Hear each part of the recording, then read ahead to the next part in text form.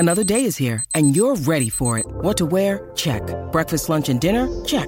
Planning for what's next and how to save for it? That's where Bank of America can help. For your financial to-dos, Bank of America has experts ready to help get you closer to your goals. Get started at one of our local financial centers or 24/7 in our mobile banking app. Find a location near you at bankofamerica.com/talktous. What would you like the power to do? Mobile banking requires downloading the app and is only available for select devices. Message and data rates may apply. Bank of America N.A., member FDIC. When you need mealtime inspiration, it's worth shopping Kroger, where you'll find over 30,000 mouth-watering choices that excite your inner foodie. And no matter what tasty choice you make, you'll enjoy our everyday low prices, plus extra ways to save, like digital coupons worth over $600 each week. You can also save up to $1 off per gallon at the pump with fuel points. More savings and more inspiring flavors make shopping Kroger worth it every time. Kroger, fresh for everyone. Fuel restrictions apply.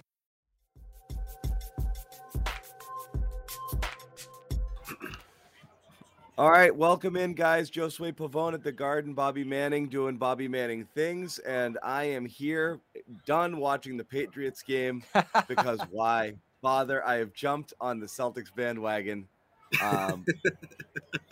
Welcome aboard. That's crazy that ended up being the fun game tonight. Oh my God! So I'll let you guys take this away. I've been watching as well, but I mean, good to hold off the Bulls. They were short. This was almost a loss, but they made clutch plays in the fourth late, played good defense in the fourth late, which is something you can't say of a lot of other games that they've had this year. So they didn't wilt. This was kind of the opposite. They let it slip away from them a little bit, but they made the plays late. So you got to give them credit for that. That was big. That was the big the way they closed it.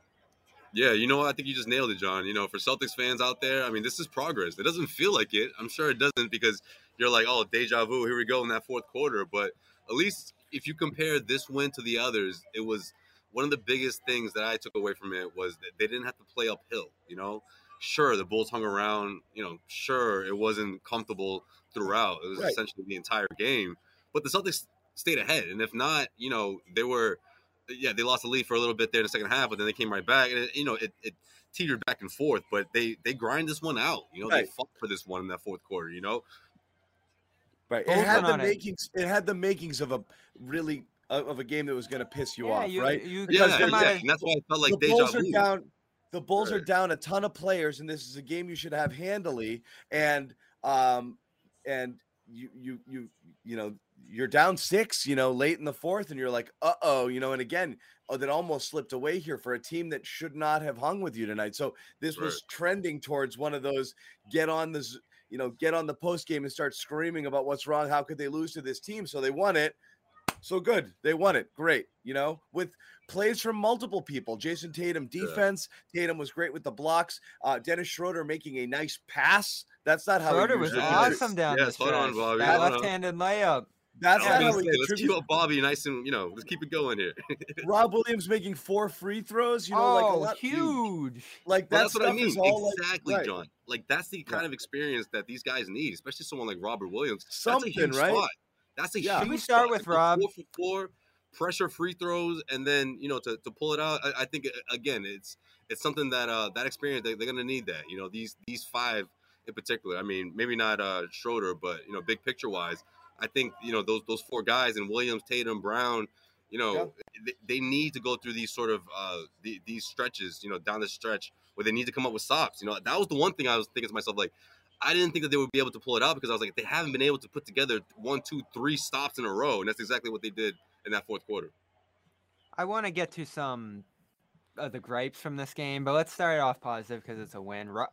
Rob with 4 straight free throws late. He was, 68% from the line coming into this one. Not a guy I've had a ton of confidence in that spot over the last couple of years here. I think he's officially now 66% on the season. I don't know if that's updated from tonight. Probably not. But huge spot. Just a ginormous pressure situation where this team and him in some regard too haven't been great. And he was just right down the middle in those spots. The first 2 kind of bounced around. The second 2 for the win, essentially, there were just right through. So he has certainly improved that. You've always liked the shooting stroke that he has, John. So there's certainly potential for him to be a better free throw shooter than he has been. But overall, his whole game, high post, inverted sets, give and goes with Brown. We're talking, let's say, Even 2 weeks of his best play of his career, like right. the longest stretch of consistent, awesome play from Rob ever. Right. Like it's funny, like Rob, like I love my analogies, but like I made the Neo one where like he's still discovering he's the one and he doesn't know. And like he's got all these tools he can unlock. And that another one I always think of is like Will Ferrell in Old School when he goes in the trance, during the debate and says all of this stuff he didn't know. Like I do think if Rob like has these weird like out you're of talking body about the therapy session? No. When he's doing the debate thing. Yeah, it's right at in the Old end. At School. the end, yeah, okay, gotcha. And he's like, "Oh, what happened?" Like Rob has these moments where he does this stuff, and you're like, "Where did that come from?" And like even early in the first quarter, he had that little, that he catches a pass, and he's like, "Okay, dribble," and like a little floater in the lane. I'm like, that's a crazy touch shot, and like that takes a lot of like feel. And it's just not something every big can like pull out of their bag. I think he's got stuff there. He just hasn't really harnessed it, and he just, so it's a matter of just unlocking some of that stuff. But he was great. No, Yeah, I'm you glad you saw mentioned some that because big passing in this one too. one of And he those made great passing when he comes up high. He had that great backdoor to Jalen. No, but I'm more again. into him going the other way, right? Like putting when he has his back to the basket and he's facing the basket and he'll turn. That was driving us crazy a month ago. This time around, little bit. I would say it was the first personal foul where he caught it, gathered himself, and he didn't turn his back to make a pass. He went straight up with it and got himself to the free throw line and earned that the hard way. I think that was part of his game, his offensive game, that was driving me crazy this past month. But he didn't even hesitate on that play. With less than a minute left in the game, that's a huge spot. You want to see more of that, from Rob, late in games. And having the bonus there on the Vucevic foul is them going downhill a ton in this game, shooting almost all their first shot baskets at the rim. They got away from that a little bit in the second half, but overall they were pretty aggressive in this game, going at the smaller Chicago wings. The Bulls are pretty much out all of their defensive wings, and certainly their two good players with size there in Ball and Levine. So they were missing a ton defensively, and the Celtics took advantage of it. They went to the rim time and time again. It was a great game to do the splits with the big men and have the ball in their hands. So you got a ton out of that. You certainly took it to them early and set a tone in this game. You held the lead for large stretches, like Joe Sway said. They were going to make their run. They shoot 8 of 13 for that stretch where they took the lead from 3. They were just knocking down everything. Ayo Dosunmu was unbelievable. This is a good win. This is a rock solid win, even though you're supposed to beat this team and blah, blah, blah, blah, blah. You played well for most of it. You nearly blew it with some key miscues in the fourth, but you got up on your feet. You had that bonus late, and you take advantage of a big break there on the foul call and walk out of here without even needing to run a late game set. And they had to get a pair of stops there after that too. A good one on Vucevic. He got a decent look, and then you get the fall on DeRozan there. So execution just getting better. A win like the Pacers won a week ago, a win like this one, when you're getting to practice these situations again, John, it's great, right? Like, this is where they're stumbling, and it feels like every single night they're getting a chance to practice this. They're not practicing. They're not doing shoot-arounds. It's tough to replicate these situations, so it's great that even against a bad team, you're being in these spots over and over again. You'd rather have this than a blowout win over one of these teams. You'd feel better about a blowout and just taking it to them. But we know this team's not. They've got to start. They have to start winning some tight, close games. So yeah, you'll take this. You'll take the Pacers for sure. I had a blowout again, guys. There goes John. Yeah, no, that's a good point, Bobby, because that's where you face those challenges that you're not going to see every single night, and how you respond obviously is a reflection of progress. And I think this is one of those, in particular, fourth quarter, where you can say the Celtics, they survived that, and that's a good thing. Obviously that huge run by the Bulls is not ideal, especially when you consider how well this team's been playing defensively. I mean, they give up 22 points in the first 6-7 minutes of that fourth quarter. I mean, that wasn't what Chicago was able to do throughout the entire game, but you got the sense that they were going to just completely take over. But the Celtics, they fought back, and of course Tatum had a lot to do with that. But again, those 3 consecutive stops, I thought were huge, especially when you got guys like Vucevic and DeMar DeRozan. When DeRozan was coming downhill and he was lining it up in the second half, and so was their other shooters as well. And while the Celtics were trying to stop the bleeding, they were able to execute on the other end offensively.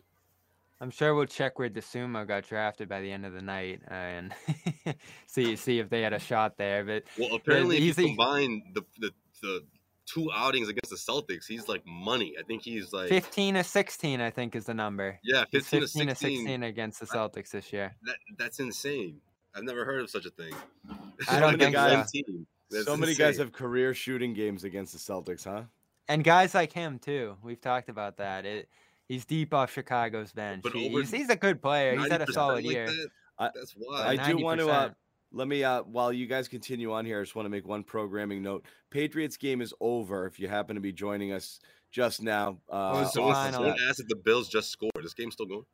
47-17. Game is over. I'll remind everyone we do have a post-game show coming up. Evan Lazar is in Buffalo. He's going to go grab some post-game stuff. My guess is around 11:45. About 30 minutes from now, we'll be jumping up, doing a post-game show. So you can literally probably, this show finishes up, jump right over to Patriots. If you're interested in a game postmortem and a season postmortem, I got to pay my bills, apparently. I got to pay my light bills. Yeah, you'll be getting that on the CLNS Media YouTube It's the page. light. It's not that. Yeah. So again, I got to fix my issues here. I'll be right back. They almost dropped 50. But yeah, jeez, it was a bad game, man, and we'll talk about all of it. You knew from the first drive, and then they'll get to it, but that was horrid. And it allowed me to watch much more Celtics tonight, which was good because this ended up being a game that you had to watch a lot of, another close game throughout. We're switching over. Well, they did, but then they went back. Yeah, I'm interested to hear actually in the chat what people were watching. I don't know how long people held out hope on the Pats. I was probably like hanging in till halftime, and then the score after halftime, it was clearly over at that point. Well, I was cracking up when they I think the Bills, when they scored, what was it? I think it was when they were up by 33 or whatever. Around this, was there like a delay or something? As soon as the Pats fans went to the Celtics to check on the Celtics, they had just given up the lead and they were down by 6. They're like, oh, here we go. It was like early the fourth quarter when Ime took that timeout, and that was the exact moment most Patriots fans were switching over. Like, oh, here we go. This is the new era of the Pats. Yeah, you can get punked and sent home on wild card weekend. I thought I heard too that this was the first wild card year for the Pats under Bill, which I guess it is, right? Yeah, they always won the division all those years, and then the year they didn't, they missed the playoffs. So here's life for the immediate future here. Just a brutal end to that season. But I do want to keep keying in on crunch time here because they're down 6. It's 3:33 to go. DeRozan hits those free throws, and they call a timeout. And I guess we'll key in on Tatum in his game now. This is probably a good time to take it over because he didn't do much down the stretch. It was more Brown, Rob, and Richardson with some spot makes late. Schroeder, outstanding too. I'll give it to him. Like, in terms of shot making and just willing them back into it when you go down 6 there, he was the one who started attacking because Tatum, turnover after a timeout, playing in a crowd, throwing into the backcourt, charging into a guy named Hill, who I don't really know. I know most of the players in the league. I don't know him. That was an easy call to make, too. He plowed right into him. On the second chance that Richardson got him, yep. So then from there on, they get away from Tatum. Brown's got the ball in his hands. Schroeder's got the ball in his hands, and it worked from there. Schroeder gets the alley-oop to Rob, his 7th assist. The nice left-handed layup that was really difficult. And Brown ends up getting a shot on the inbounds after the nice stop that they got blocked out in transition there from Schroeder again. So Schroeder, Rob, Brown making it happen, and Tatum largely disappears down the stretch, at least offensively. Let me ask you guys, there's some cases where Tatum's getting his shots and they're not falling, and we've seen stretches of that. Is he appear that he's not getting the shots he wants, or what's happening? Like, he's definitely struggling on the tweeners. When he's trying to get to the basket, he doesn't get all the way there, and he has to put up some sort of kind of in-between awkward shot. He's not finishing those at all. He's definitely missing some open looks with his threes. I mean, he had a couple early in the first half, just dead-eye looks. He had one from the elbow, he had all time to take that he literally was like left, right all day and still doesn't. So the stroke's still not pure, but is he not getting to his spots where he wants to be operating and to be doing the stuff that he wants to do? Like, what's behind a night like this? Because it looked like he was kind of in a flow early, and you're like, this could be a good Tatum night. But then you look at the box score at halftime, it was 6 for 15. It felt like he was better than that. I was like, oh, that's not great. And then it just kind of, it continued from there. 2 for 9 second half, really not able to create much and do much at all offensively in the second half. Yeah, he got to 15 really. Yeah.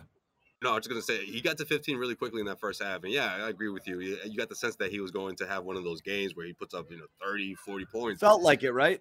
Yeah, it did. But I feel like Chicago made adjustments on defense. I mean, with Tatum, we've been saying this throughout, especially the first couple of seasons of his career. He was seeing the doubles again. Yeah.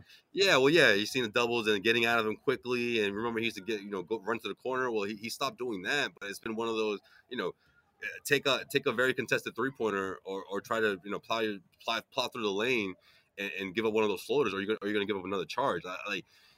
I know his mid-range game isn't something that we sort of kept an eye on, but I think that's really what it is. I mean, he's just not comfortable or at least the opposing defenses kind of knock him off a bit. And I think that they made better adjustments for the second half after they saw that he was approaching 20 points so quickly. Yeah. Second quarter, he was 0 for 6 after that hot and taking a few more jump shots. I think only one shot at the basket after that. Yeah. He, more than anyone, I thought, got away from what was working so well early, the mismatches and getting downhill against smaller guys. Third quarter, one look at the basket. Fourth quarter, in the end. All right, just want to remind everybody about our exclusive wagering partner, Bet Online. Bet Online would like to wish you a happy new betting year as we continue our march to the playoffs and beyond. Bet Online remains the #1 spot for all the best sports wagering action in 2022. New year and new updated desktop and mobile website to sign up today. Receive your 50% welcome bonus on your first deposit. Just use the promo code CLNS50 to get started. From football, basketball, hockey, boxing, UFC, your favorite Vegas casino games. Don't wait to take advantage of all the amazing offers available in 2022. BetOnline is the fastest and easiest way to wager on all your favorite sports. BetOnline, where the game starts. Once again, that promo code CLNS50 to get a 50% welcome bonus on your first deposit. The question is, was he able to stay loose coming out of the game or not? Maybe he went back in and he was cold. Josue, was he pedaling? Was he on that bike? Was he staying loose? The bike watch continues. Is that a serious question? Of course he was. Of course he was. And you know what, too? I was going to point this out during the group chat, but he wasn't there as long as Tatum usually is. But I think Al was over there for a little bit. Yeah, Al got on the bike? Everyone's doing it. Well, it was in the fourth quarter, and I'm thinking maybe Ime wanted him to stay loose just in case. But of course, he never checked back into the game. So yeah, I think it was one of those in case we go to overtime or in case I need you down the stretch. Loosen up a bit. So is it too much biking, or is it too much biking, or not enough biking? Did Al take valuable bike time away from Tatum, and that's why he didn't have a good second half? No, I don't think that was it. No? All right. But it did crack me up because as soon as the Celtics called a timeout. Stay on it, Josue. That's what we send you down there for. As soon as the Celtics called a timeout, though, he jumped off and went to run into the huddle. Like, I can't miss any of this. Like, then that's Al. That's the kind of leader he is. But it was just funny to see him and Tatum switch roles there with the bike approach. Yeah. Al with his best game in for a month, too. Al absolutely came to life. Mm-hmm. Yeah, we'll get to that. Hey, look who else you got here. Sherrod. We will welcome It gets more fun. Yeah, Sherrod, the Patriots pissed me off so bad. I jumped on Celtics. Man, crystal clear. You got us? I got you. Look at that view. I like this camera. Look at this. She's shining right now. Check you out. Hey, I'm trying to distract people from the ass kicking at the Patriots guys. So I thought I was just going to change up my background a little bit here. That's why I'm here. I couldn't watch anymore, Sherrod. I wasn't going to do the show because I'm doing Patriots later. Now the viewers feel like they're kicking in the stands with that's a great Listen, view. All I know is the Patriots. I blinked and they were down 2 touchdowns, and then I checked back at halftime and it was the largest deficit that they've ever had in a playoff game in franchise history. So I'm thinking like, shit. We got to do something different for the post game so the people will just kind of distract. Sherrod, are you near the bike right now? He kind of is. He's not too far. I'm not too far from the bike. I think the bike has been put away for the night. All right. They don't want I anyone could use the stealing bike that. right now. I could use the bike right about now, man. Yeah, This we was get a Sherrod on weird that bike. game. This Yeah, was They're a go gonna ahead, weird start. Sherrod. game. They're gonna get the bike lock for it. Sherrod, what are eventually. your thoughts? Because like I said, is undermanned Chicago, Celtics looked like they were about to blow it, and then pulled it together late, which we haven't seen much of. But you're right, kind of a weird game. What was This your was take to me, takeaway? this was one of those games where if you're the Celtics, you really should have two takeaways from this game that you need to really hold on to. First of all, you won the game. That should be the big takeaway for you. Second, Chicago gave you the blueprint of what's supposed to happen when you got men out. They absolutely fought tooth and nail to the very end, and they've got like more than half of their regular rotation is out for this game, and yet they literally had this game won. I wanted to I don't know if you guys saw, but before the game, Billy Donovan talked about just kind of looking ahead to this game, and he said something, and I wrote about this on Full Court Press Bulletin.com. He said, "We may not have enough tonight, but you want to be able to walk off that court and know you competed at a level and control the things you can control. If you are the Boston Celtics, that needs to be put smack Yeah. dab in front of every player's locker room That part. for the rest of the season, because that's what you have to do in the days and times that we live in right now in the Oh NBA. yeah. Yeah. There's only so much you can control. That's all you need to worry about, because that other stuff you can't control. Who goes in and out of health and safety protocol? You can't control who slips on a banana peel on the way to practice and is out for a week. All you can control is the effort that you put forth when you step between those lines. And I thought Chicago, for the most part, did a much better job of that tonight than the Boston Celtics did. But give the Celtics credit. Down the stretch, they got all the big plays, and it wasn't just the Jays. I mean, Time Lord had timely free throws, timely plays defensively, got them to win. Al Horford had maybe the best games he's had probably in a month or so. You start going down the line, and guys did different things here and there. But the one thing, again, that I thought Chicago did a much better job of, which is why they were in the game and really were in position to win it, was their effort. They played, I thought, harder for the most part than the Celtics. The Celtics, great in the last 2.5 minutes, but overall, I just thought Chicago played a much Second harder, half. brutal game. Second half, Chicago was better by far. You know, the Celtics built those big early leads, the massive advantage in the paint. You bringing up the coaches is a good spot there, Sherrod, because I found it interesting the way both coaches handled this game. Billy micromanaging things, calling timeouts a ton just to get them set up right. There was even a play where they got blocked and there was like 2 seconds left on the shot clock and they called a timeout to drop a play. You just saw how much he was taking for granted the fact that they were within a possession or two there and the fact that it could slip and they weren't going to let that distance increase there on the Celtics run. Ime getting pretty aggressive with it too. And I don't know how you felt about his kind of timeout run stopping this year, but it was the 30-second mark of the third quarter, right? That was the best timeout he's called all year. That was such a Popovich. What was the issue? Well, I think they had just given up a basket, and I think he was sensing that was was going to be the precipitous open of a quarter run. 3, but then they were in their offensive. They were running in action. It looked like, and then there was it looked like 2-3 people were in the same area. It must not just liked how the play looked or something. They were just so disorganized, or it looked like they were out of sync. And I think I wasn't sure if anybody knew for sure. It just looked like they were maybe a little out of sorts. And he's like, no. I was so happy to see that timeout call because again, when this is a team, we've seen them do this time and time again, where you can almost sense when they're about to be on the short end of a run. And I thought Ime did a good job of nipping that in the bud before it could get going. But again, you had a team in Chicago that really. There were stretches where you could clearly tell that they didn't know what the hell they were doing. At one point in the second half, you had all 5 Chicago Bulls players on one side of the floor. All 5. And DeRozan had the ball top of the key, and he looked to his left, and there was no one. And on the other side, all 4 guys were there.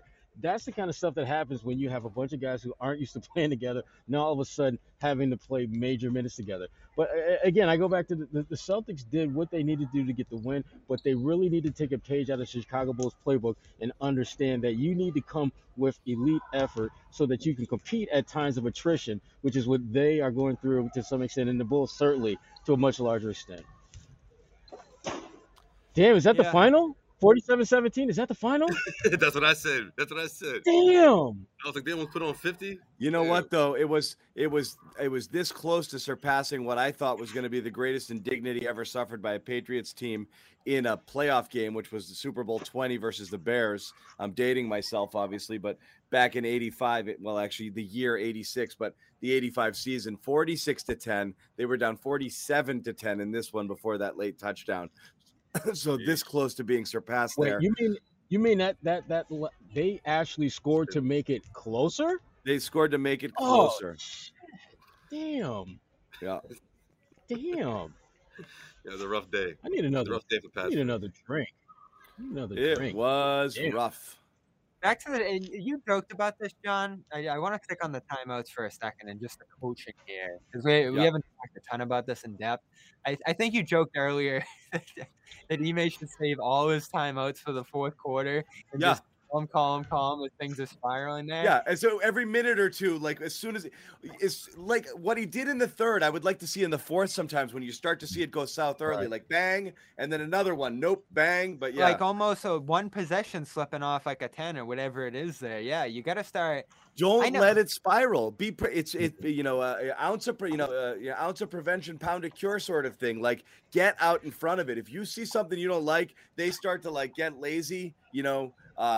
Jack a three early in the clock with no movement. Nope, don't like it. Timeout. Yeah, and I found it interesting what he said in New York last week about not wanting to micromanage the situations and calling plays and killing the momentum, or however you put it there. Essentially, what we've come to learn from him is that he's not going to be the one drawing up a play every time out, setting them up in sets. Like he wants this to kind of be free flowing and allow them to create their own structure there.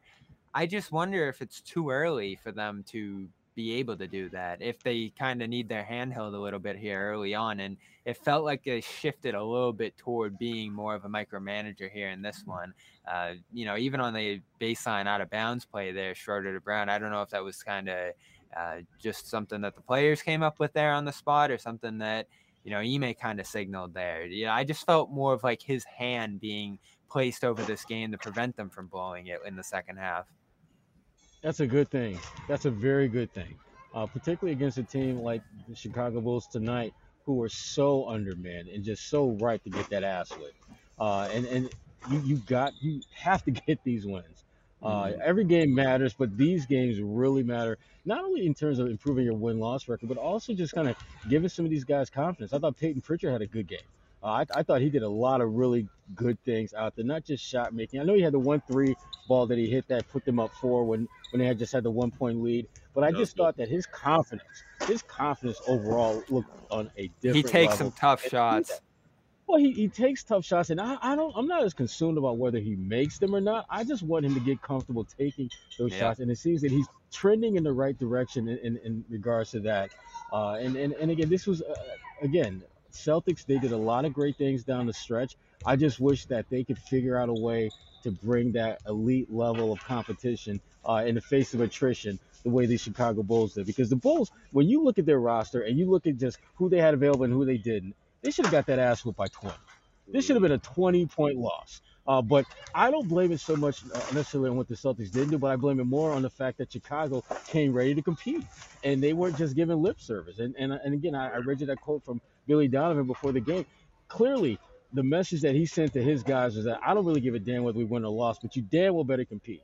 I don't know if that message is getting through in the green team's locker room. I don't know if they're hearing that. I don't know if they're feeling that we may not win or lose a game, but damn, we need to at least be ready to compete from beginning to end, because we don't see that. We just don't see that. And I think that's a big reason why Ime didn't sort of bail these guys out, right? He didn't go deep into his bench. He didn't go, pull the guys when he didn't like what they were having. He's like, no, you guys need to figure this out in that fourth quarter, And I think a lot of that has to do with the fact that a lot of what Sherrod just said, a lot of the all-stars on this team weren't available. Guys were out for the Chicago Bulls, and here you are. Yeah, you held a lead steady throughout the first three quarters or so, but it still wasn't comfortable enough for you to hold on to it, right? I mean, they had to really fight, and Ime wanted them to fight, I feel like, especially in the last 3 minutes. Okay, here you go. It's a 2-possession game. You're down by 6. How are you going to handle this? Because it's going to take you 2-3 consecutive stops just to even give yourself a fighting chance. And the Celtics did that and more. And someone like Robert Williams, going 4 for 4 from the free throw line with all that pressure and this crowd behind him. And I you think see how those free throws looked a lot better after the first two hit he was damn near more every part of the comfortable. rim, and then and the second two all net. So Yep. clearly, 4 in a row from a guy who's been really shaky in his career is pretty impressive. You could And see he was how assertive, happy he too. was too He was when he assertive. nailed the. when that second one went. When he nailed that second one, he was Yep. like, like, Yeah. got it. Like he knew it was a big moment. He really wanted to hit him, and for splash, good looking stroke, nothing but net on those two that gave him Those the are lead and the tough. eventual difference. Yeah. You I know what can I think only that is, imagine John? how many he's taken. Yeah. I think that's Robert saying, I do this all day in practice. Now I did it here. Let's go. You know what I mean? Like, I knew I could do it. Like, Again, I feel like he's just like a release. Like, let's go. But Like, you see bigs with funky releases and you see them fighting the ball. Even Giannis, like the amount of focus and concentration it took for him, to get free throws. He knows, like, I don't feel right here and I'm trying to get it. But like Rob actually looks kind of smooth, like I think it's in there, it's just he was just born to play this game. Yeah. Like everything's preset for him to be a great player. It's just there, and he's just got to fine tune it, become consistent, healthy, and like work around the edges. Like because the leaping ability, the outstanding length. It's gotten silly, right? And like, can we go back? It's obvious again in the beginning of the year when we were saying like Rob doesn't look right. I mean, we do see the obvious difference now, right? When he's clearly got his legs under him. He did not at the beginning of the year. I'd say there's a difference, yeah. A monster difference. He's jumping and the ball's over here and he's catching it. He's it doesn't he's been getting matter. that one hand down. Yeah. It doesn't matter where you throw it. He's catching it behind him, to the side, to the left with left hand. It doesn't matter. It's literally automatic right now. It really is something most people cannot do. You can basically put that ball up there anywhere and he's going to go get it. It's unreal right now. Right. And that's just the thing that comes natural to him. That's not even, I mean, he has so many things you think he might be able to develop, And we're not even talking about when he's not playing above the rim. I mean, 6 dimes from your center. Love it. And again, he's just such the potential for him to be a complete all-around player is so apparent. I mean, you look at Vucevic tonight, and we talk about some of the bigs in the East. Obviously, Joel Embiid is at the head of the table, clearly. But then you look at Vucevic, you look at Sabonis in Indiana, and you look at where Rob's at, and he's younger than all of those guys.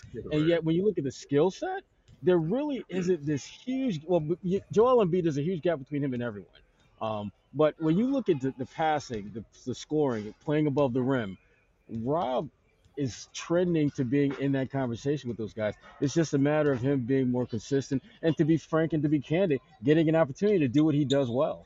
I don't think the Celtics and the Jays do as good a job as they can putting him in position to help them be great. Because that's the thing about this team that kind of kills me. I think Rob could be such a central figure in making all the guys around him better if you give him that opportunity to be that guy, which I don't think he's getting with any kind of consistency. The passing's so natural, too. Like, you just give it to him, let him touch the ball, and they're starting to do this earlier in games, too.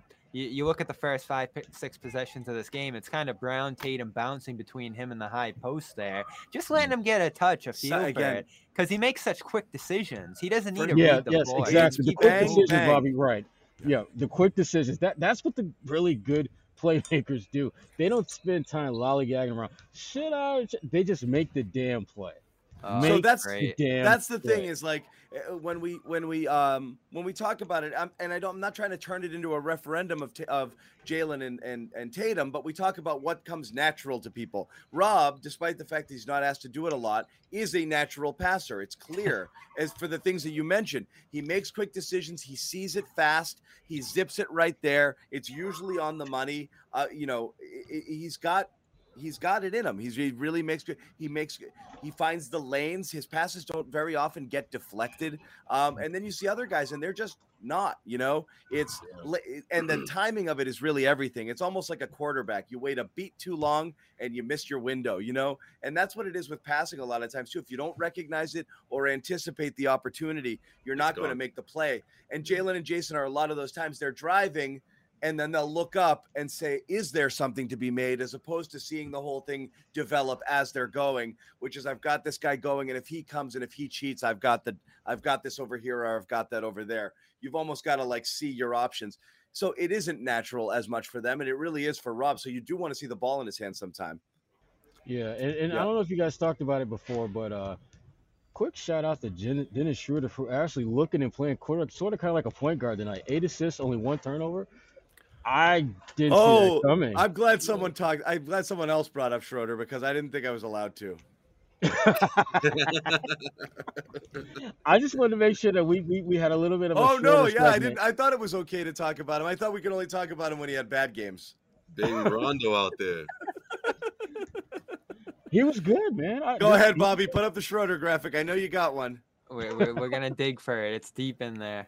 Yeah, he's typing it out right now. He wasn't even gonna put it in there. Let's get the duster off. Really dust that off. He was good though. I mean, obviously he still drives me nuts with dribbling the damn ball too much, but he was a little bit quicker in his decision making, I thought, tonight, and overall had a much better.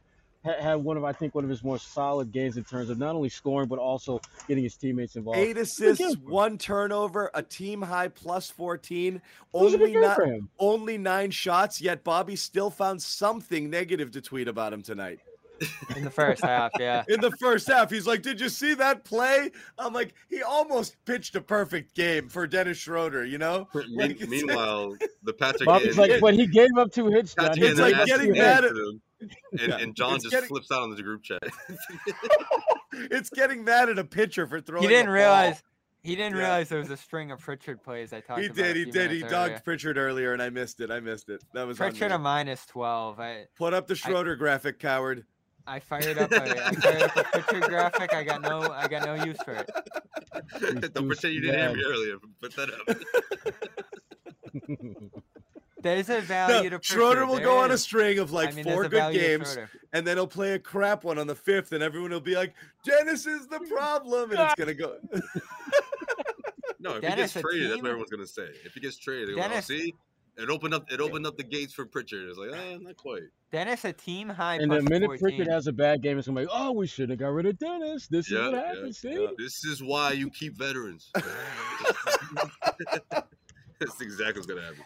Yeah, Love pretty it. much. It's great. Love it. When you're able to get him doing things that help you in a smaller role, 9 shots, passing primarily, overshooting, it's great. And you see down the crunch time his ability to get a shot off, a tough shot too. That left-handed was really the moment of the last 4 minutes there. What sparked the run, essentially, I thought.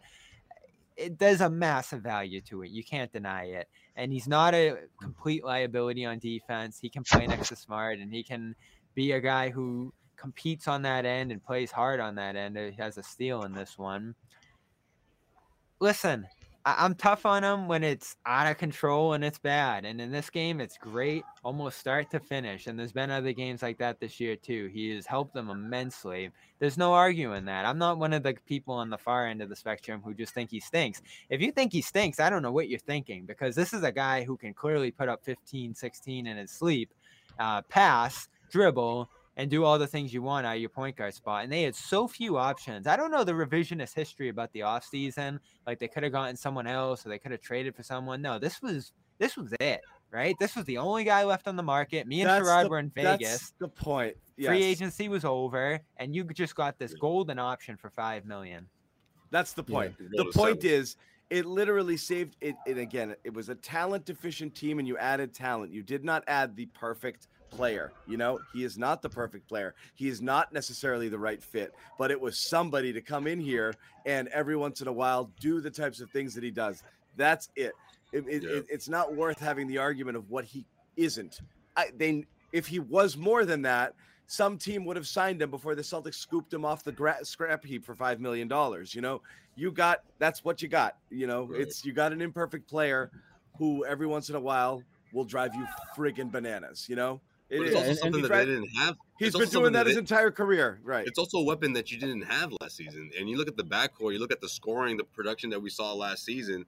Granted, Kemba wasn't Kemba. He was so banged up that he was unreliable. But at least you had someone to sort of make up for that point production, right? And someone like That's Schroeder, the key. who isn't Yeah, you had. He isn't the traditional point guard and trying to get everyone the ball, but he's going to give you points. He's going to give you offense. Right, and you're always trying to add talent where you get the most bang for your buck. If you think about this, how many guys can you get at the price that you're paying Schroeder who can get you 15, 16, 17 points Seriously, a game? in today's NBA, right? Yeah, because I had a conversation with Brad Stevens actually before the game, and we talked a little bit about the trade deadline coming up, and actually that is also on fullcourtpress.bulletin.com. And Brad, again, his approach is very similar to Danny Ainge's, which is not a surprise to anyone. And that gives me the sense that even though Brad wouldn't tip his hand, because no GM at this point tips their hand as what they're looking to do trade deadline wise, but I get the sense that he's going to follow a pattern that we've seen year in, year out that Danny has done, which is he's going to talk to a lot of people. He's not going to see a deal that feels as though they're going to be, really getting significant bang for their buck, and they're just going to take a pass and try to get something done in the summer. I think, to be honest with you, I think that of all the different paths that you can take, you're not going to make a deal to become a championship contender this year. So you need to make a decision as to whether you want to develop the young guys like Peyton Pritchard and Neesmith and those guys, and develop meaning play them in real NBA games and get their asses kicked, and hopefully they learn from that, or you just try to ride this thing out with the guys that you have. And just see where things take off. Give Ime a chance to have the best talent at his disposal as possible to give him the best chance of winning games. They have to figure out where they're going. What's the sweet spot between now and the trade deadline? But I would not be shocked if the trade deadline comes and passes and they do little if anything. Whereas come off season they look to do something a little bit more substantial and significant. Well, Dennis is still the one, right? You got to address that somehow. Yeah. If he's still here, you're probably thinking they feel they have some chance to keep him, right? Or do you just play it out, and if you lose him, you lose him? I don't love that idea of that. I guess the cost versus what you're losing there isn't great at the end of the day. You get a full season of him, and if he moves on, he moves on. I would like to see some kind of resolution to that, though. Either he's part of the team going forward, or he's not. If you're trying to get something of value for Dennis, you know what that is? That's just being freaking greedy, because you got him at a ridiculously discounted rate. So for him to leave and you not get anything in return, it's not like you had this huge ass investment in him for years. But if you get 2 second-round picks, and you roll your eyes at second-round picks, but it's something you can use. You've given up $1 million of them. Yeah, absolutely. If you can get something like that, then great, do that. But there shouldn't be this feeling as though, gosh, they're going to give us 2 second-round picks, but damn, we got to take back this contract that has like 2 years on it after this one of a guy that we don't really like. Those are the kind of deals that will just make you cringe if you're the Celtics fan, because they impact you both in the short and long term, and not in a good way. The only way I'm moving Dennis is if you're getting either a late first-round pick, which has some conditions, a couple of second-round pick. Well, first-round pick, you're like taking taking the Uber XL to Logan Airport. That is like. I'm not even gonna wait. I'm not even waiting for the Uber. I'm gonna put his ass in the car and take him to my dad's house. I'm not waiting for Uber. But reality, if you can't get something of decent value, whether it's multiple draft picks in the second round or a first-round pick, it really doesn't make a ton of sense to move him. Especially if you can figure out ways like this to get him on the floor and get Pritchard some decent. That's my point. Yeah, like I said, I don't see what you're getting by giving him away for next to nothing. So to me, it's either right if you're getting second-round picks, ride it out and stay with the player, or if you've decided you're going into not quite tank but stripped down mode and you want to shed some parts and shed some salaries and play the kids, I'm not gonna complain about that either. Just make a choice. If you're trying to win games, you're better with Dennis. If you get a first-round pick, you can't pass up that opportunity. So decide what you want to be. If you're trying to win, you're better keeping him here. Right. There's The no path question to about it. path to winning for them is so tricky though. You feel good about a night like It's this, and when they here's the start playing thing. together, I but don't feel good about it tonight. But it comes Yeah. down to this, like the circular debate we're going to continue to have is, do the Jays not have enough help and that's why they're struggling right now, or do they just simply need to elevate their games? And if they did, we wouldn't be pointing to all the other problems as bigger problems, which is Jason Tatum's just shooting horribly this year. Jason Tatum is not playing at his best. Is that because he's just having a rough year, or is it at the fault of everyone around him that there's just too much attention going his way? There's all these double teams. There's not enough floor spacers. People don't respect anything else on the team, so they can put all their attention, pack the lane. He can't get where he wants to go. you I'm got sure that it's Embiid quote, John. The book's out on them. the book's out, and it has been since last year. When Gooden goes in a locker room, gets those quotes, throws them out there. Everyone calls him a hater, but basically every single team you face says the book's out on them. They're going to ISO. This is before Schroeder got here.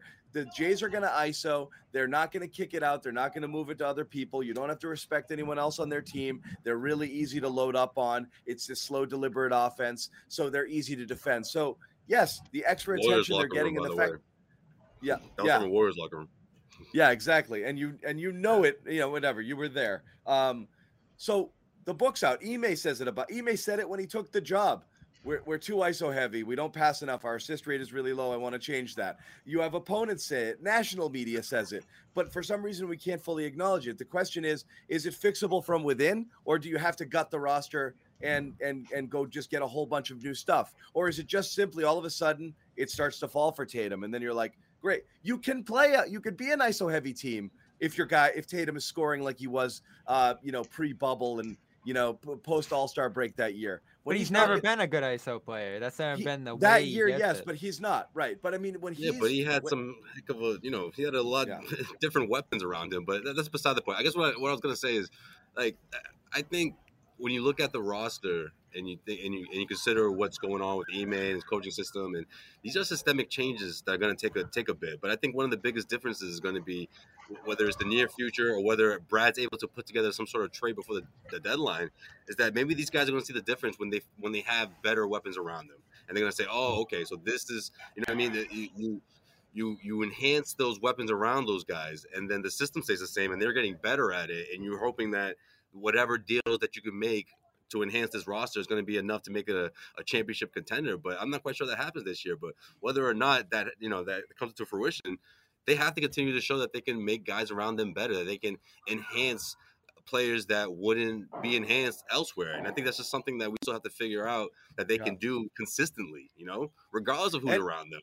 Enhance their team. And they haven't even scratched the surface of that. They're the two best but they're players on not. the team, and what's funny is they're supposed to be elevating their game, But what's funny is we're not even asking when we talk about like moving the ball and making quicker decisions, no one's actually asking Tatum to get 8 to 10 assists a game. They're just simply saying, move the ball more, get into some actions, move off the ball, and when you get the ball back, you might be in a more advantageous position to score than if the point guard hands it to you at half court when he crosses half court, and then you set up and you get really deliberate and everyone clears out, and the defense sets and is sitting there waiting for you. They're waiting to double, they're waiting to collapse. There's people they're packing the paint. That sucks. That offense sucks. So commit to moving it and moving your body and getting to places. So when you get it back, you're in a better position than ISOing 50 feet away from the basket, which makes no sense to me. That's all people are asking. They're not asking them to be point forwards, right? I think that's what drives us crazy, especially in that first half, right? Look at the second quarter. I felt like the Bulls made their adjustments, and the Celtics were trying to pick up their offense, which I thought, that helped them throughout the first. But you're losing something on the defensive end, like this whole fast break style and up pay. When it's rocking, it looks good, which is exactly what we saw in that first quarter throughout that run. And then you see that slippage on the defensive end, and then they can't defend in transition.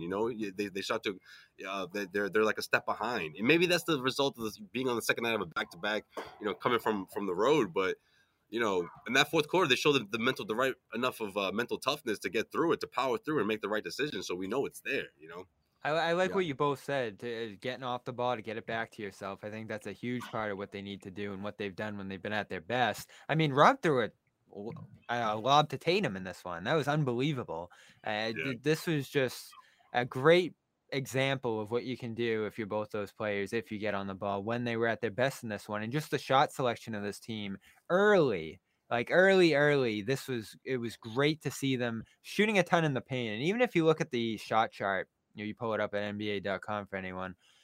This was just all paint touches. The threes ramped up a little bit in the second half, but early on, you weren't shooting many threes. You were just doing everything around the paint. Beautiful basketball. It was so beautiful. You know what? One of my favorite stats that they put on the broadcast tonight was, it had nothing to do with the Celtics. It was the Chicago Bulls lead the league in 3-point percentage and bottom of the league in 3-pointers attempted. Beautiful. Do that. And that's what they did early. And it was like 2 for 5. Shoot it when it's a good shot. Don't just say everyone's shooting 3, so let's shoot 50. No, Chicago. You can watch the guys that they got up there now and see why they're the best team in the East. The ball movement, guys moving without the ball, getting the spots. So when you take the 3, it's a good shot. It's a good shot. Exactly. It's literally the best shot that you could get in that particular set. And that's the antidote to having no shooting. You don't just keep shooting and shooting and shooting and saying, oh, the shots haven't been there all year, like Ime keeps saying. It's like, all right, look at the roster you have. There's no shooting here. So you're not going to be a team that should shoot a lot of threes. And that's why you move the ball. Like it's like you're working for better shots. That's the point of it. You're a really good team at the rim. Rob's percentage, Brown's percentage. The hardest thing to do is to score 1-on-5. Like, why do you opt for that? You move the ball and you move yourself constantly to get in a better position. And there are teams. Listen, you got to shoot threes in today's league. You can't take 10 in a game. You're going to be at such a big disadvantage. But there are teams relative to others who take much less. Miami, you look at what they do. It's mid-rangers, it's at the basket, it's cutting, it's all that different kind of thing. Chicago, look at DeRozan's game, what he's been doing to drive them. Very little of it is three-point shooting, like John said there. So you can make yourself a team identity-wise that de-emphasizes threes, emphasize them for the guys that can hit them, like get Tatum and Brown secondary looks from those spots, but drive and kick to Grant, drive and kick to Richardson, to Schroeder, swinging along the perimeter. That's just not a style you can play because you don't have the personnel. And they're starting to figure that out a little bit, I think. Yeah, and to John's point about Chicago, to John's point about the Bulls, I mean, think about it. They're dead last in three-point attempts, and they take 30 a game. They take 30. They're the worst at launching threes, and they take 30 a game. So it has to be part of your package, but it doesn't have to be the damn entree. Yeah. It does not have to be the main course that you're serving up every night. Chicago Bulls are a great example of how you can still make it part of the meal, but it doesn't have to be the main course. Exactly. And that's They're a good team. They're a really good team. They're good. They are. And again, I think they're who you want to see, though, based on tonight. If you pick, I don't know how you can teams, come to that conclusion when you played them without Levine and Ball, man. We were talking about it on the thread. I mean, this team can be so much more dynamic and explosive and athletic. They can, but you're the same kind of team. You play with them. You play that side. I don't want to. If I'm seeing them, I see them second round or maybe conference finals. I don't even want to see them out the gate. Well, who are you picking over them? Brooklyn, Milwaukee, Philly. I would take. Philly. I would take over them. Brooklyn, you just never know what the hell you're gonna deal with there with Kyrie on the road and all that other kerfuffle. Embiid's why I don't want to see Philly. Listen, DeRozan's a great player. If he's your best player, that's who I want to see on the other side. He's not your best player. He's not your best player. That's Zach LaVine is your best player, and he's playing at a higher level than both Tatum and Brown, and he has been for over a year. So and they have a big man who can stretch the floor. But he's not a defensive anchor. They have 4 high-end talented They're a great players. team. But listen, I'm not knocking Chicago. I'm saying they're not the Nets that they lost. They gave up like a 40-9. The only reason they're not is because they're new and they haven't fully arrived yet. But and because you're not used to them there yet. They might be. Maybe they don't do it this year. But they could. They don't have the kind of talent of those other teams, but I do believe they're more of a team. They're more of a team than those other teams. They're more of a team. If I have more talent. These guys are more. I think this talent, more of a team. I think they have plenty of talent too. You got a second round pick, the kid, the summer, who's really good. They are. No, listen. this is the brutal position you're in when we talk about trying to win. You in the first round is the 7 or 8 seed because this is going to be a play-in team. So you're the 7 or 8 seed. You're picking between Chicago and Brooklyn. And you look at those two teams when they're fully loaded, and it's not even close. You step in their series against Brooklyn, and you are not even sniffing a win. I think the Nets and the Bucks are on a different level, but I think the Chicago is much closer That's all to I'm that. saying. Chicago's much closer to the top than they are to the middle of the pack. That's There's what a I believe. chance. Chicago's the only team you could get lucky against, or at least compete for a longer stretch. Yeah, Miami scares the hell out of me too. But I mean, again, you're pointing out what Chicago has. I see some people saying in the chat, Chicago has no bench. The Celtics have no bench. Okay, guys. Yeah, so like, well, you know what though? Here's the funny thing about Chicago's bench. We just saw Chicago's bench. Yes, what are we talking about? Chicago's bench just took the Celtics to the brink of defeat. I know. Their bench is what we saw. And you're missing Javonte Green, who's been good this year, as well as Derek Jones. So, yeah, they were brutally undermanned in We're this not even talking – and don't forget about Caruso, who I think is Caruso's been great. And a really good defensive player who will annoy and that some crap kid out of named your Lonzo guys. Ball, who I think is pretty good too. They were missing 5 rotation guys in this one. Really Who knows what they do with Patrick Williams, who they could trade. Exactly with the risk, right. Very, very quickly, guys, I just want to give a heads up. Little programming note again. Patriots post game is going to be coming up shortly. It'll be on this channel after this show is over, but also over on Patriots Press Pass. So if you haven't subscribed, you want some Patriots content, head over there. Bill Belichick is at the podium now. They're really slow rolling this. They've been really slow getting to the podium after this loss. Haven't heard from Bill and Mac, but Evan Lazar is in there covering the post game press conferences. We will have post game on this channel right after, as soon as the interviews wrap up. My guess is another 5 or 10 minutes or so. So that's all I wanted to say for that one. Celtics win the fourth quarter, 30-29. There you go. And the way that started off, you didn't think that was going to happen. Yeah, guys, I'm gonna boogie from this show. Thanks for letting me crash for a little bit. The Patriots were depressing the hell out of me. I gotta rest the pipes up for some hardcore Patriots bashing. That the chat is gonna be the chat's gonna be ugly. Yes, it is. That's a tough season. I'm not ready for it. The question for Patriots I'll ask is whether or not, and I'll ask anybody here who's watching who might join us later, and something I'm going to talk about with Evan, whether or not any progress was made this year. Do you feel that this team's arrow is pointing up? I know they made the playoffs, but it's hard to feel good about the way things went here, especially when you see the level of some of the other teams who are going to go far in the postseason and how far away you are from those teams. So we'll talk a little bit about that, but I'll let you guys continue the good vibes with the Celtics and their win.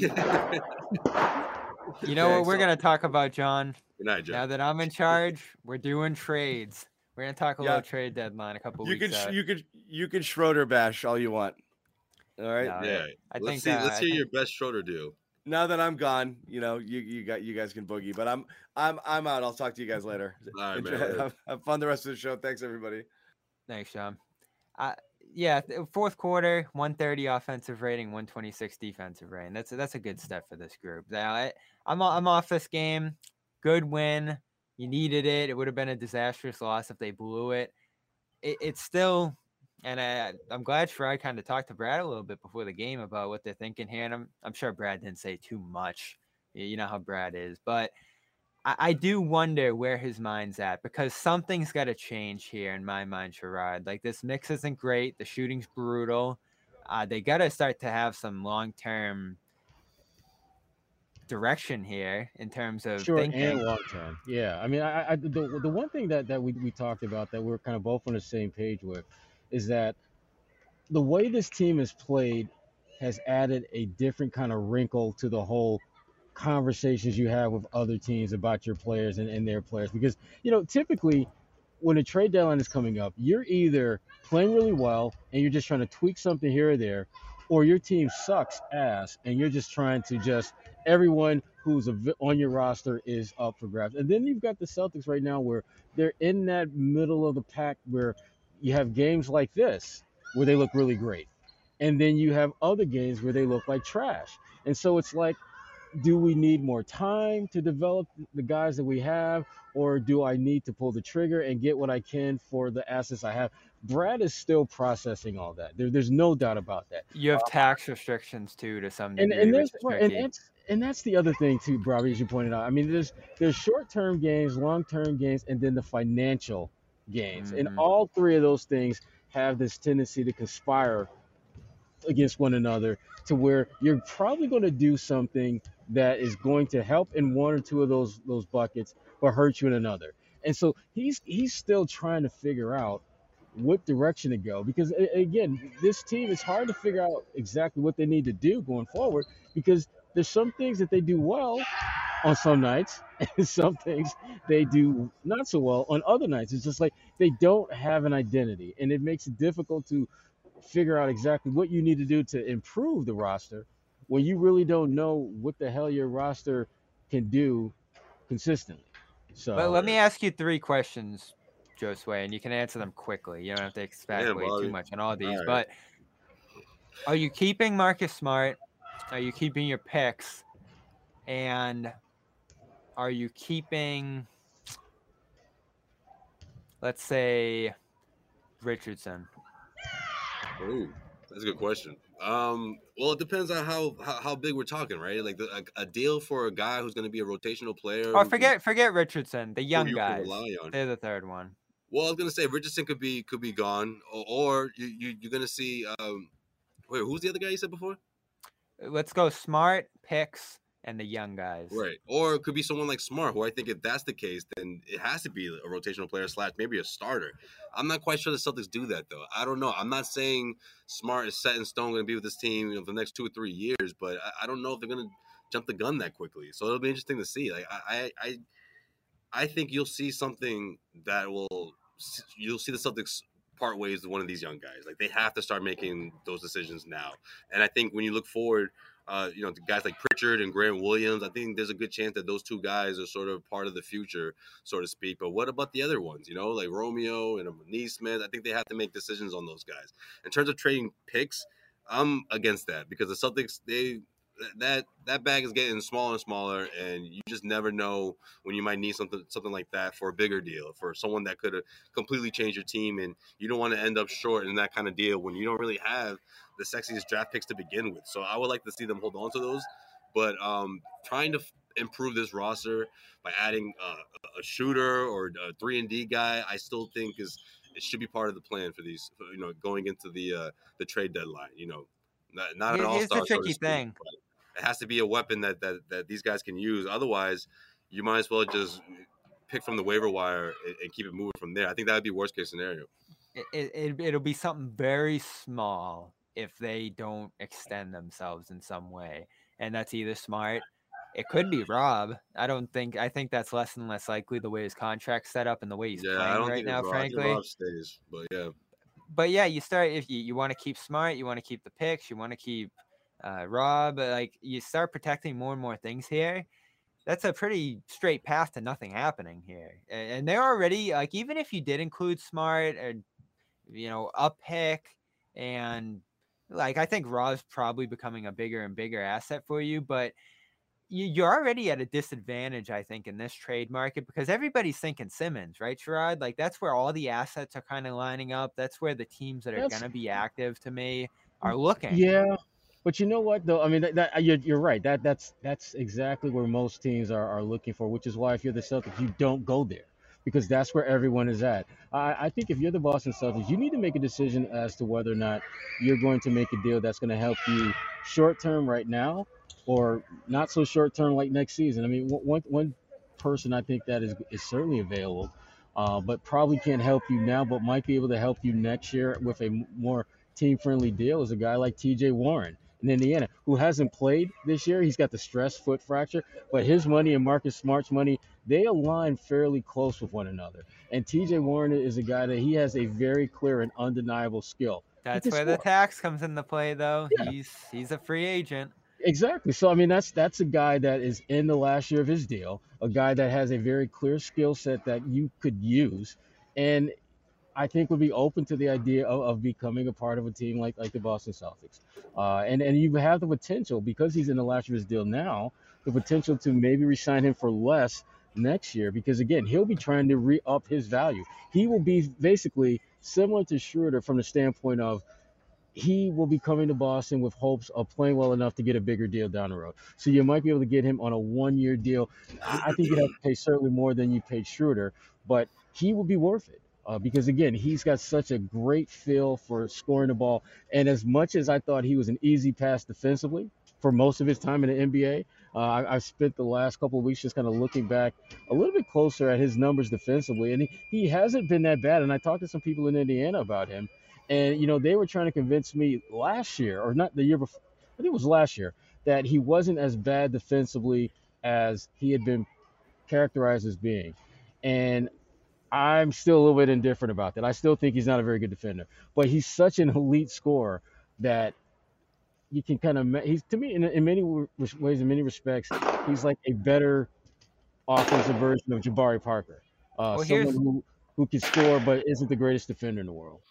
here's the tricky thing about him. Go ahead, Josue. No. I'm saying damn because this guy's making noise. Sorry. Go ahead. I was gonna say the tricky thing about him is the unrestricted free agency. You're gonna kind of need some wink deal there that he's gonna be involved long term because you have to give up something for him, right? Like Indiana likes him. He's a guy that they want to keep around. He's frankly in the Athletic said that he's willing to stay there. He's not even looking to leave. So potentially, if he does end up settling down in Boston, maybe that's a place that he looks to establish the rest of his career after that. Remember, Kemba Walker didn't want to leave Charlotte. Yeah. And they knew exactly what it was going to take to keep him there in Charlotte, and they were just like, "No, we're good." I'm for it. I like the idea because he's a guy who in the bubble was 30 points a game. Oh my God, he was so good, and it drove me nuts because I was hoping he wouldn't be that good, so people would just kind of still sleep on him because he's such a. I've been a big fan of his all the way back to when he was at North Carolina State. I like it, yeah, because it's under the radar. Yeah, well, and again, everyone is looking at Ben Simmons, and that can be one of those like low key deals that you look back on, 2, 3, 4 months after the deal and be like, damn, that was a really smart deal.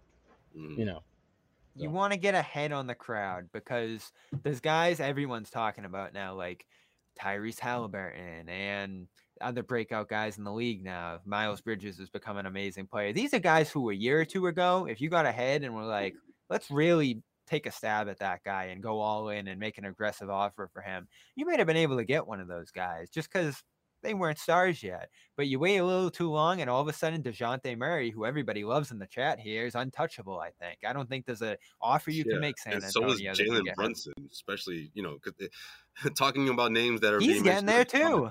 Yeah. I think Dallas looks at offers for him and are like, we'll keep him.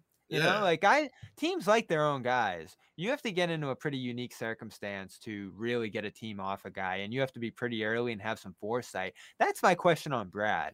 Like, is he going to make some risky moves here? Is he going to play it safe and kind of keep everything together here, which I think is the worst possible thing they can do because even at their height right now, they're a 7 or 8 seed in the East, and you're going to play Brooklyn and Milwaukee and those type of teams every year round one. And even if you really reach your ceiling and catch a break there, you're not going anywhere. So you have to be pretty aggressive and have some foresight right now to change this roster. And I like an idea like Warren because he could be the third wing next to Brown and Tatum for years to come. The problem is you're going to give up Smart for him. That's probably where you start. It would take that. I mean, that's probably, yeah. I mean, I think that's where you have to look if you're the Celtics. And again, it's a heavy price to pay because Marcus is such an important part of this team. But you've got to do something different. You have to You have to get this team charting on a course that's different than the direction they're on now. And his contract is in that sweet spot where you can potentially move that and get something of decent value. Whereas, I don't think you're going to get a player with the kind of proven body of work that a Rob Williams has and the kind of upside that he provides if you were to trade him, unless you put some deal together and get some guy like Karl Anthony Towns or Anthony Davis or someone like that. Then that's a different story altogether. But players in their early to mid-20s with his type of potential, teams aren't trading those guys. Yeah, the tricky spot you're in too is if Smart's really the guy you're going to look to move. You kind of see the last night or two here how much they miss him as a point guard, as a defensive organizer, and that's tough to Absolutely. replace if you give him up for a wing. You need shooting, you need another wing right now, but you also need a point guard. So needing those two things kind of puts you in a tough spot here. I know you like Buddy Hield, I Joe was Sway. just That's where about I'm to going to go next. say, when it comes to shooting, which guy I like for this team. I'm very, very, very interested in what Like that's the Sacramento's going type to of do. guy who the Kings will say, okay, we'll part ways with this guy for less than we would 2 years ago. You know what I mean? Someone who's been in the league for a bit, and the Kings are sort of stuck right now and trying to restructure this roster, and they're gonna be willing to sell someone like Buddy Hield for a lower price than they would have a couple of years ago. Like I said, So I sent the group a trade that I think makes perfect sense. I think it's Heald, Barnes, Fox for Simmons and Harris. Now that Philly's looking to move Harris too.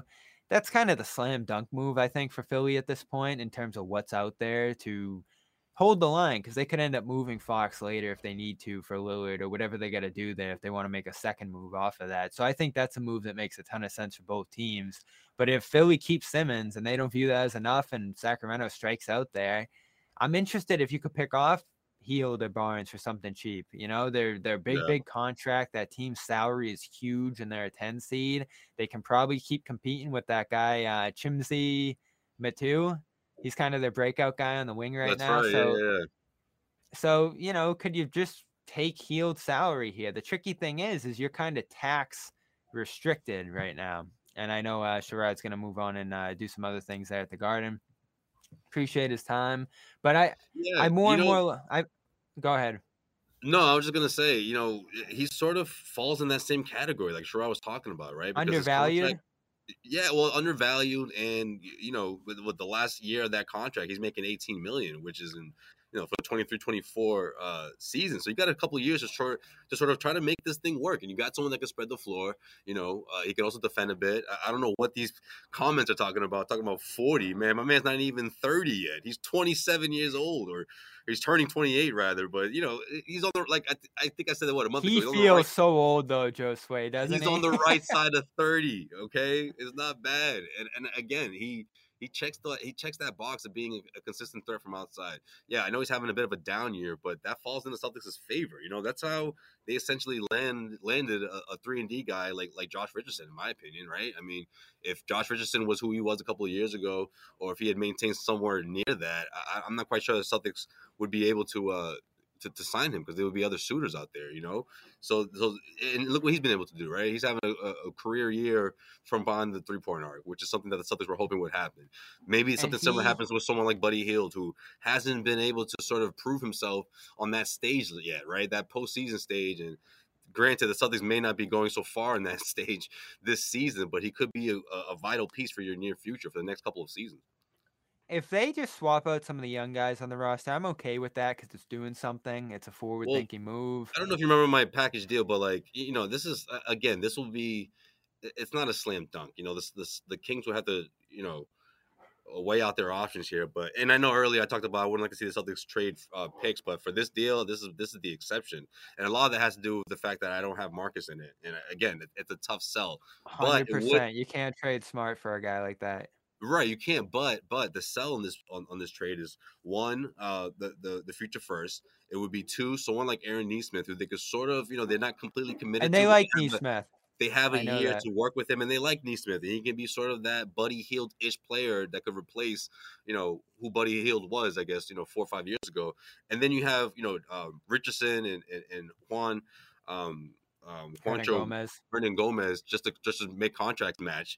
But look, if you're the Kings, that all that money will clear after next season. So you're not going to be big players this upcoming summer, but next summer you're a big player. You have a couple of guys that you can decide whether you want to keep them or not, and you have a future first-round pick. I mean, for someone like Buddy Hield right now in the stage of his career, that's not a terrible trade-off, especially when you still have other pieces that you could sell off or keep part of your future in De'Aaron Fox and Barnes and Harrison Barnes. Yeah, and I think he's attainable. It's big money over the next couple of years. He is pushing 30. They got to shake it up there. I'm not sure Nesmith, Romeo, and Juancho, let's say, gets it done. You throw a first in there, maybe they start thinking about it a little more. But it is the right idea, I think. Stack the salaries. Send out as many guys. Juancho, I think, is the centerpiece of this, and try to consolidate part of your roster into a guy you can actually use there. Because think of this bench right now, Josue. They have like 10 guys they just don't use. Right. So try to consolidate some of that money, because Juancho's disappearing after this year. You got to take advantage of that now. You certainly have a guy like Richardson who could help out in some sort of deal. Like, you have a lot of salary flexibility right now. I was talking to someone about this on Twitter. They don't have great value contracts. Like, they don't have players that teams really want, but they can make a lot of different kind of deals just based on the fact that they have their own pick and they have so many salaries you can stack. So you can very easily, if you go to the trade machine, just stack up money and match Hield. And that might be all it takes if the Kings are just looking to get off that deal. Yeah, that's what got Hernan Gomez into this deal. Yeah. So that's what you got to look to do if you're Brad at this deadline. That's how you improve your team. I don't think you can give up Smart for a wing. You lose so much at point guard and on defense. Yeah, no, I wouldn't. It's just, especially someone like Hield, you wouldn't. No, that's a huge gamble. And even Grant, who I love, Harrison Barnes, who I love, I'm not sending out Smart for those guys, because then you're just, I think, screwed at point guard. You can hold the line with Schroeder for a year, but when he leaves, you're really in trouble there. So Smart, I think, for now, unless there's a big deal that you have a chance to do that brings in like a third star, and you send out all your future picks or whatever it is, that's where I think Smart gets involved.